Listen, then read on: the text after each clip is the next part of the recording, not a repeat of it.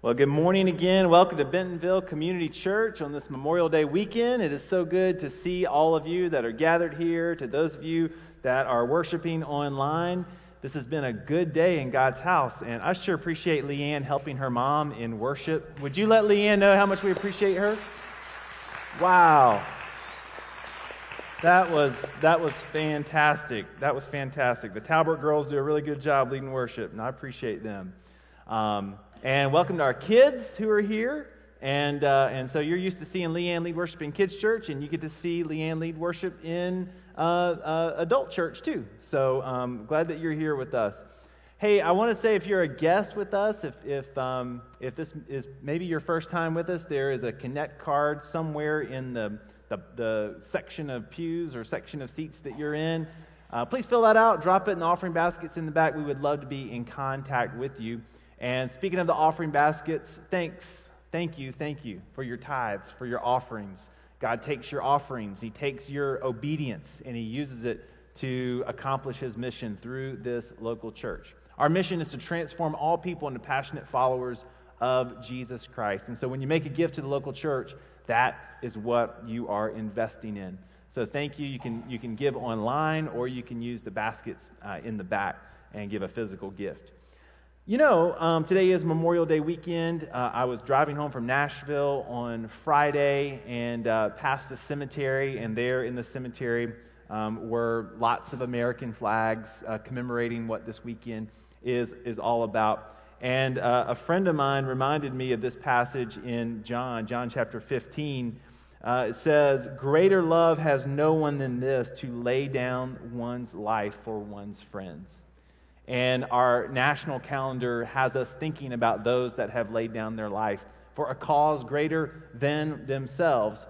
And that same idea is at the heart of what it means to be a follower of Jesus, to be so filled with the love of God that we would lay down our lives for a cause, the cause of Christ, that is greater than ourselves. And so I just want us to be thinking about that, and I want us to be thankful. And the men and women that have laid down their lives for our country enables me to make this next announcement to you. There is a peace walk that is happening today, and I was a little late in getting the information, but it came to me this week, and I wanted to get the information to you because I think it's a tremendous event. On the Bentonville Square, the Bentonville Interfaith Alliance is sponsoring a peace walk. It's happening today. It starts at 2 o'clock. We're going to walk from this Bentonville Square to the community center. On the trails on I Street will be the main route. That's about a 3.9 mile walk, so that might be a little long for some of you. But I wanted you to know there's a group of Christians, Muslims, Hindus, and maybe a few other things mixed in there that are gathering to walk and to think about peace. And there are few countries in the world where that group of people can come together freely and have the freedom of religion and to be able to do that. And so as we think about the men and women who've given the ultimate sacrifice, that's the vision they were sacrificing for, that an event like that could happen and those groups could come together. And I'm excited to participate because I see war and I see conflict in the world. And I think, wow, if only those groups and other groups like it could just come together and focus on peace. I think it's a good way to start a conversation that needs to be had in our world.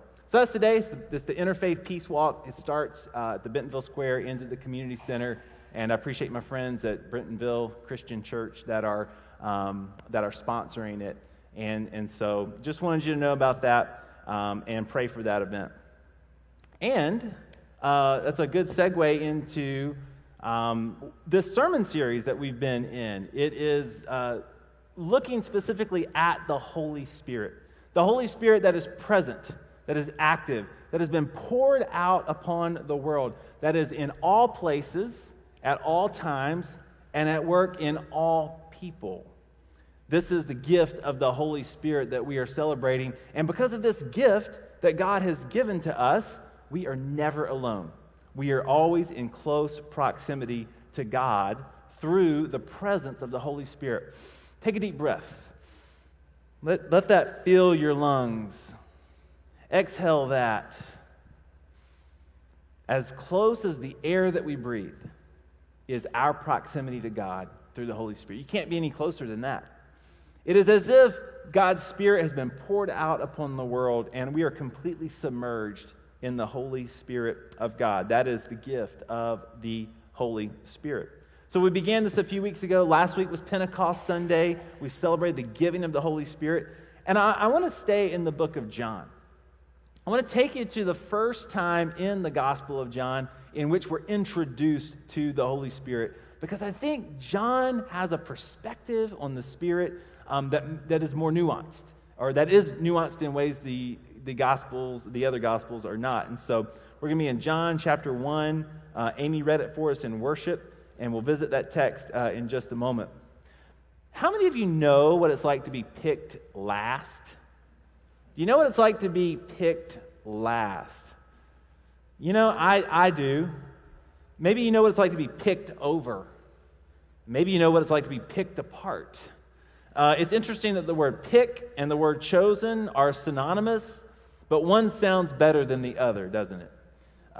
If you're the last one to be picked, well, you're going to be picked last. But if you're the first one selected, you feel more chosen, don't you? It's funny how that works. I have the feeling of being picked last more than I have the feeling of being chosen. And it's funny how those memories linger. I can close my eyes. I'm a fifth grader. We're playing kickball. We're choosing up teams. And I get picked last. Some of you are thinking, wow, cry me a river, Pastor. Don't bring me your sad sob story about being picked last in kickball. But it's funny how that memory lingers. And suddenly that memory comes back when you're passed over for a promotion, when you're not picked for the job, when you are not chosen for the thing that you think you deserve, when a family member doesn't prioritize you on their calendar the way that you think they should. Those memories can come back and you can feel as if you're picked last, as if you're picked over, and maybe sometimes picked apart. It all comes rushing back again. And the Holy Spirit, His presence in our life, is good news to those who have ever felt this way. The Holy Spirit is good news for us who have ever felt this way. In the book of John, as we're first introduced to the Holy Spirit, it's through the ministry of John the Baptist. And so John the Baptist, he comes on the scene early in John's gospel, and he is preaching a baptism of repentance. And one of the things that he was called to do, one of the primary mission that John the Baptist has in the gospel story is to point people to Jesus. I was in the Louvre a few years ago, and there were just a few paintings that I wanted to see. Of course, the Mona Lisa, you have to wait in line, and you want to see that one. But I wanted to see Leonardo da Vinci's picture of John the Baptist, because it's the quintessential picture of who he is in the world, and I was able to see it. But if you look at paintings of John the Baptist, he always has his finger out, and he's always pointing. He's always pointing to something or someone. And even if Jesus isn't in the painting, he just has his finger out. And sure enough, there's Da Vinci's John the Baptist, and he's got this skinny little finger out, and he's just pointing. And that was the ministry of John the Baptist, to point to Jesus, to prepare the people for the coming of the Messiah. John the Baptist, he's out in the wilderness, and he's causing quite a stir. In fact, the gospel tells us that the religious establishment comes out, the chief priests, the scribes, the Pharisees, they're going out to the wilderness to see what this was all about. It was common in Judaism for people who converted to Judaism to undergo a ceremonial cleansing. That's essentially what John was doing. But he was doing the act of baptizing, but he wasn't baptizing Gentiles who were coming to Judaism. He was baptizing Jews who wanted a renewal of their faith. In fact, what he was doing symbolically there in the wilderness was he was taking these Jews And he was preparing them. He was saying something is about to happen. God is about to break upon the scene. There's going to be a new way of understanding God that we have never had before. The Messiah, the chosen one, is coming, and you need to prepare for it. So even though you're a Jew by birth, or even though you have converted to Judaism, what I'm telling you is something new is happening. And so people were going out because they were hungry for something new. So they were going out to John the Baptist. They're undergoing this ceremonial cleansing. And people began to think, wow, maybe John is this chosen one. He's got quite a following, and he's really popular, and people were drawn to his message. Could John be the chosen one? And look at verse 26. He says, No. I baptize you with water, John replied, but one among you stands, one you do not know. He is the one who will come after me, the straps of whose sandals I am unworthy to untie. There's an interesting dilemma happening here. I want you to think about the position that John is in. John certainly knew what it was like to be picked last. John certainly knew what it was like to be picked over. John certainly knew what it was like to be picked apart. He lived on the margins of society. And here he is preparing the way for Jesus. And how easy would it have been for him to say, wow, I've got quite a following here. Man, we're gaining some momentum. Something pretty special is happening here. How easy would it have been for John to say, well, maybe this can be about me, at least just a little bit. But he doesn't do that. He continues to stay on mission. He continues to point to one who is coming. In fact, he says, I'm not even worthy to untie his sandal, the straps of his sandal. I'm not even worthy to take his shoes off. I'm not even worthy to do that, which was quite a statement because that was an act that was reserved for slaves. This is what servants would do when the master would come in the house. They would be the one to take off the master's shoes and to wash his feet. And John's saying, it's not about me. I'm not even worthy to do that because this one coming after me, he's the one. He's what this is all about. And that's an important move for us, friends, especially when we feel picked over, especially when we've been picked last. Because something happens when you get picked last. You begin to develop a little bit of a chip on your shoulder. You begin to say to yourself, you know what, I'm going to show them. I'm going to prove something to them. I'm going to make my way in the world, and I'm going to say to them one day in the words of Toby Keith, how do you like me now? I'm singing on your radio. How do you like me now? You get a little chip on your shoulder. You get a little chip on your shoulder and you think, hey, I'm going to show them. I'm going to make something of myself. That's a common narrative in our society, especially in our country. It's a version of the American dream. The person who was picked last, the person who was down on his luck, they pulled themselves up by their bootstraps. They stepped over who they needed to step over, and they made something of themselves. They controlled their own destiny. And for every story we tell like that, there's probably 10 stories that didn't go that way. There's probably 10 stories of people who tried their hardest to pull themselves up by their bootstraps and just walked around with this chip on their shoulder, and things didn't work out the way they wanted it to. So I play on a little softball team. And I feel blessed to be able to still be playing softball.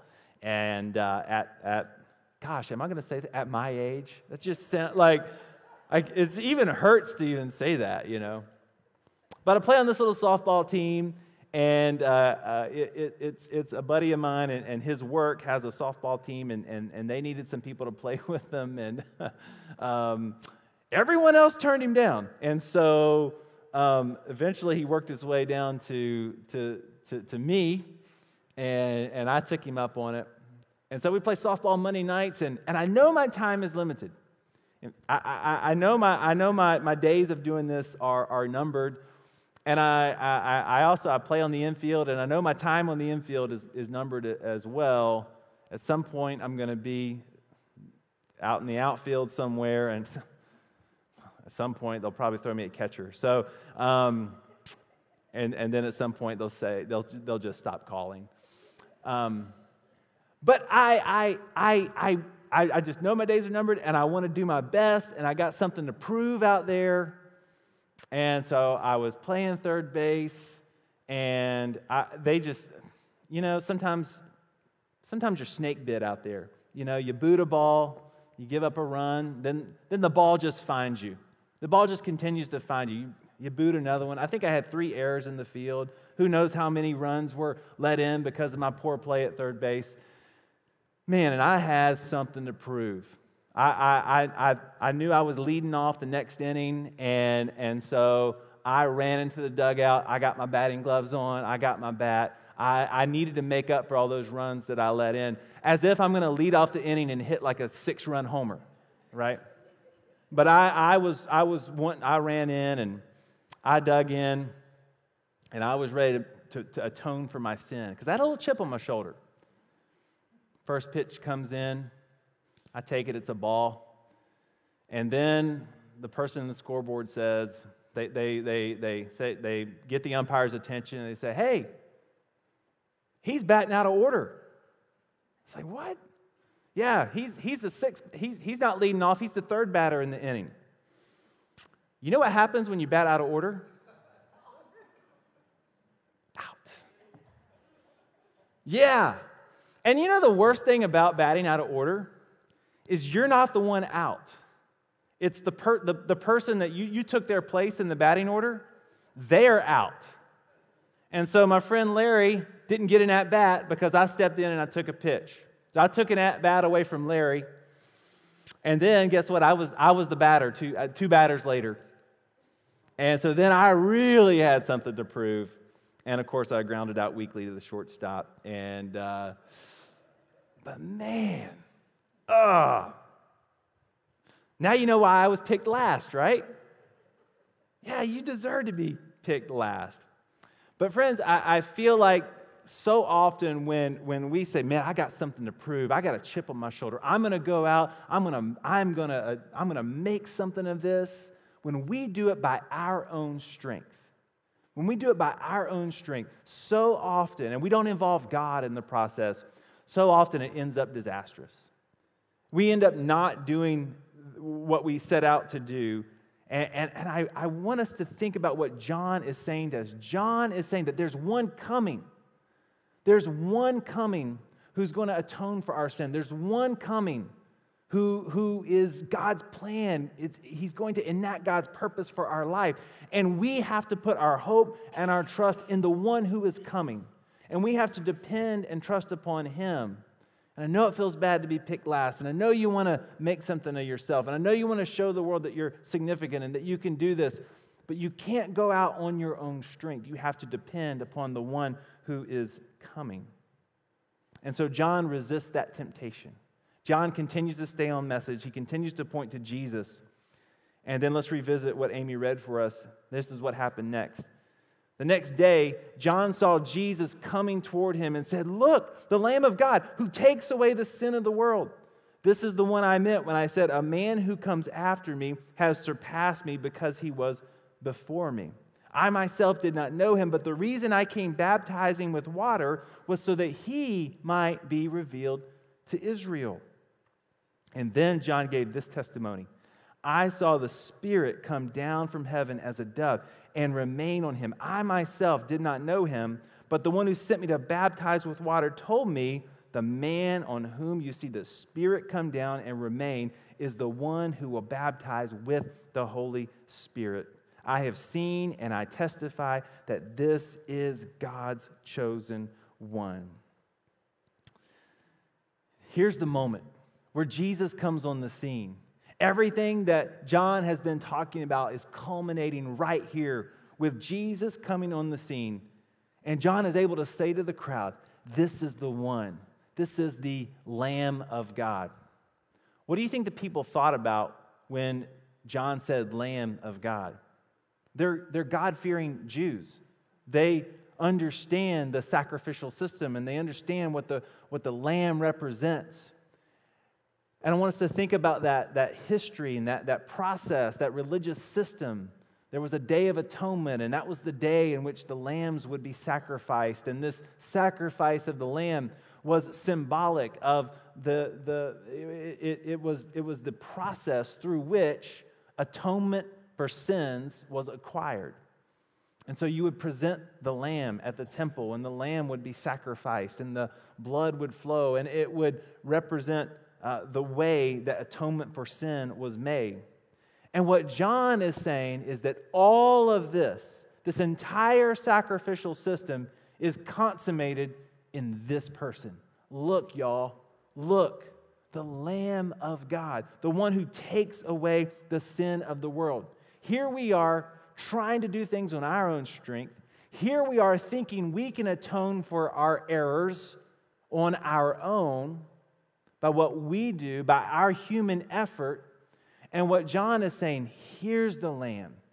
Here's the one who takes away your sin. Here's the one who makes up for your mistakes. Here's the one who can hit a 6-run homer. He can do things you cannot do. Look, the Lamb of God who takes away the sin of the world.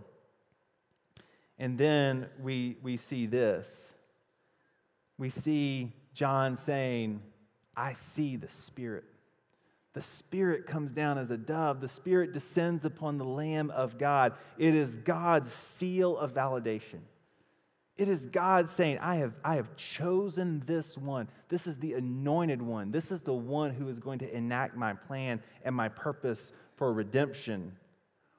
And it takes us to what Isaiah said. This is a messianic prophecy. Isaiah 42:1 says, Here is my servant whom I uphold, my chosen one in whom I delight. I will put my Spirit on him, and he will bring justice to the nations.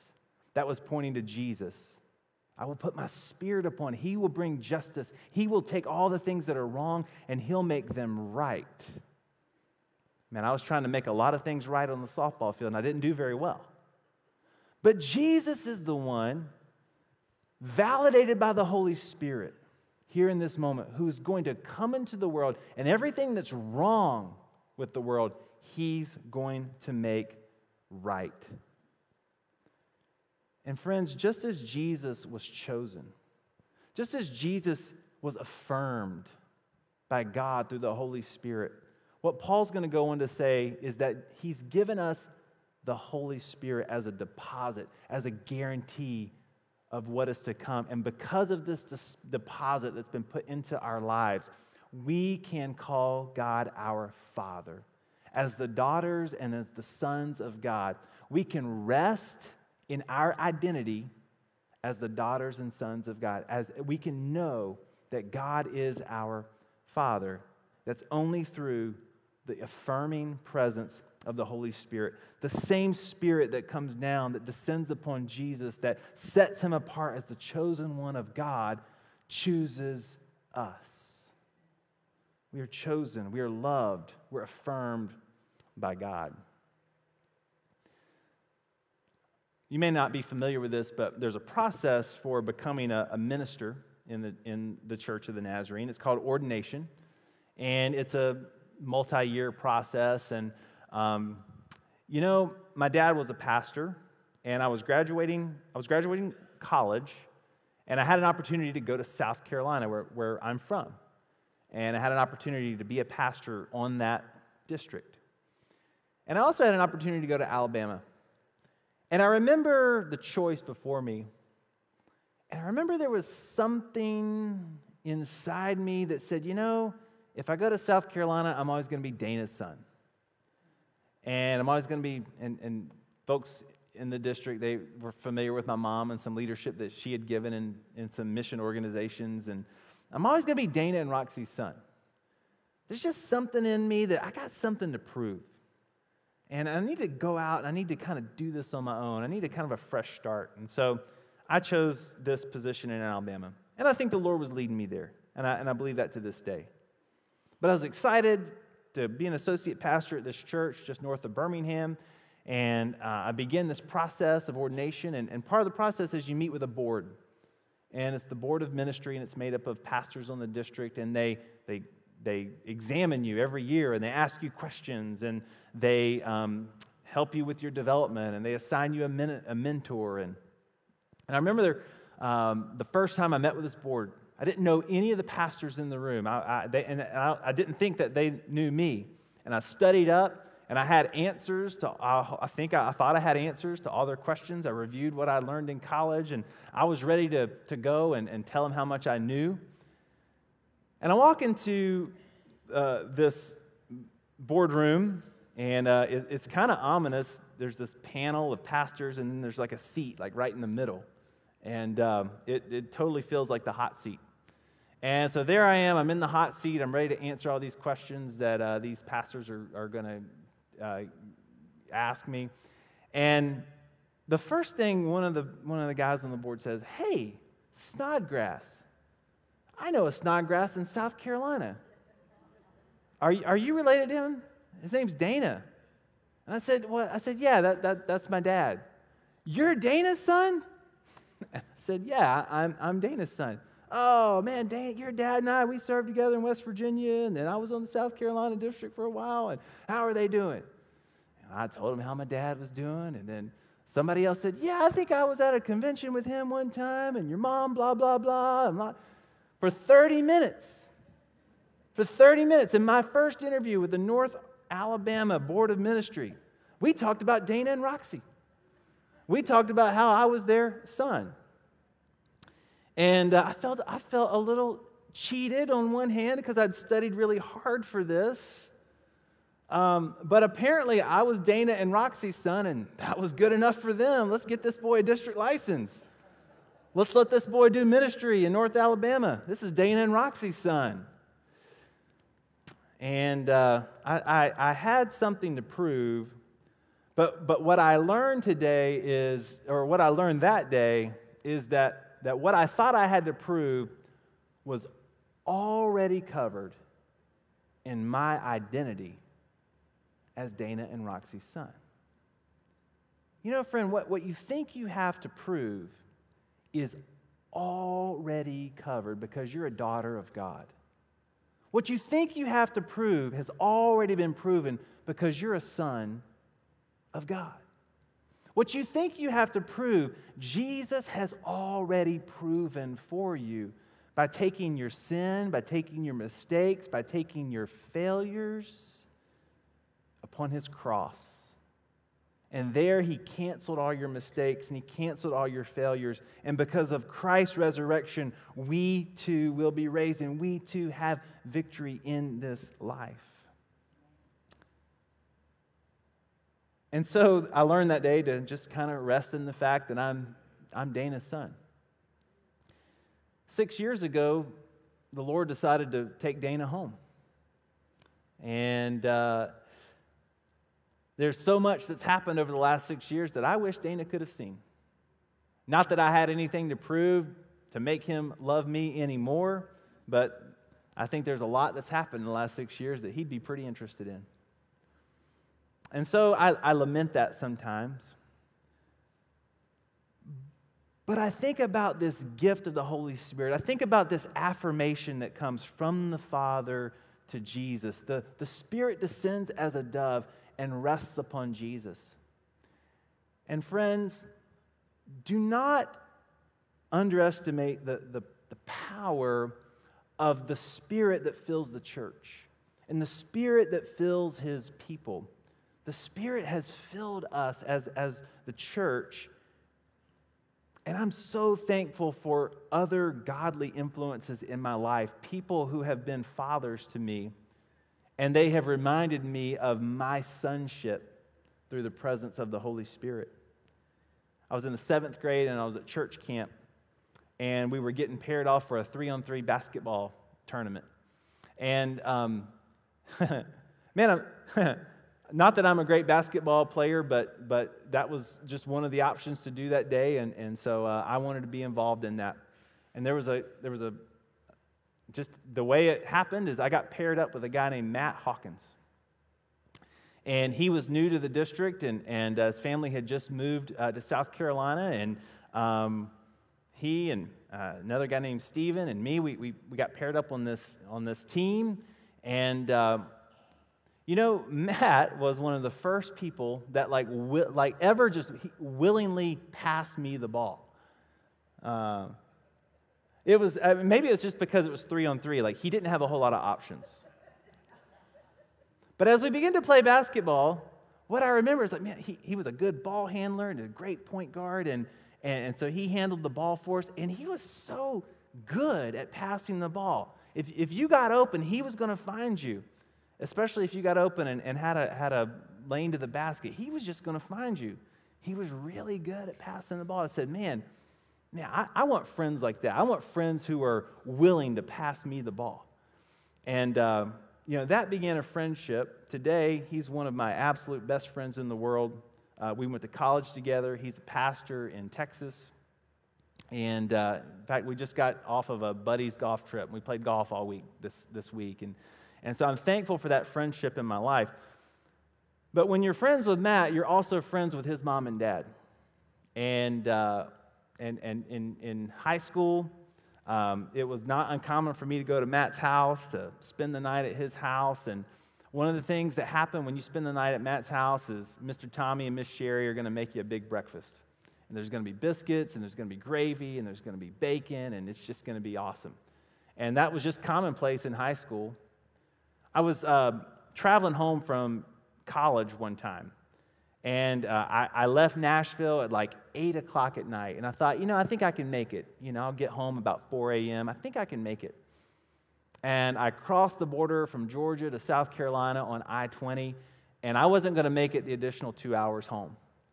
And I stopped at a rest stop, and I thought, man, I'll just sleep in my car here.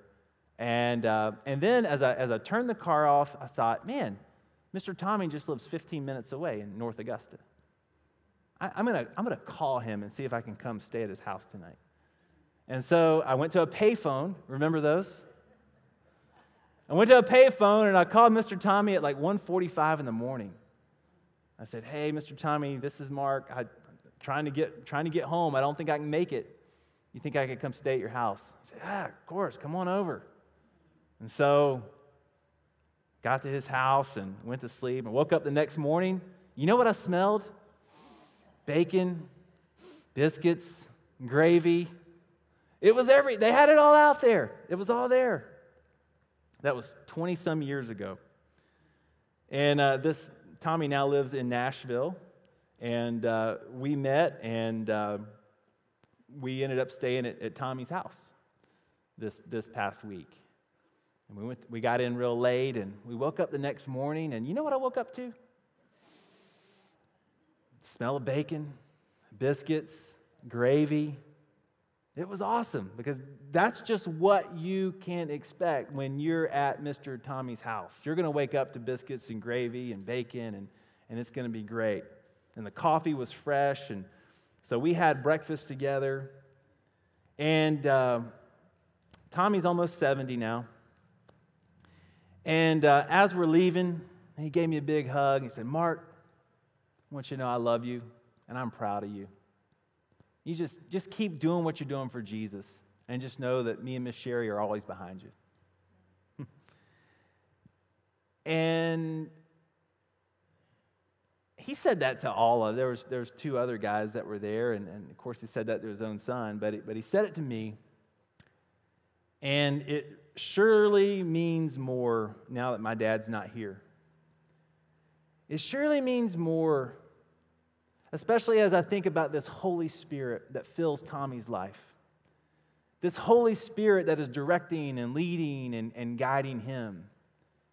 And it was as if God was using Tommy's hospitality. He was using Tommy's words to say to me, "Mark, you are chosen. I choose you.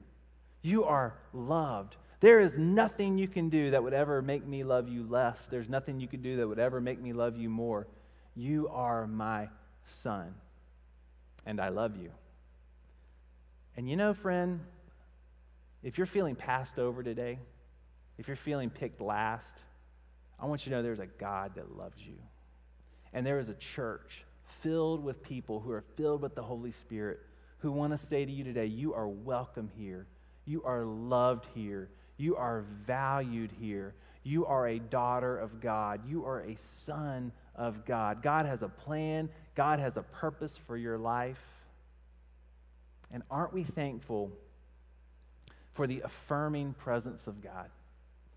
When we feel that we are not worth anything, the Holy Spirit comes to us and affirms his presence to us in our lives.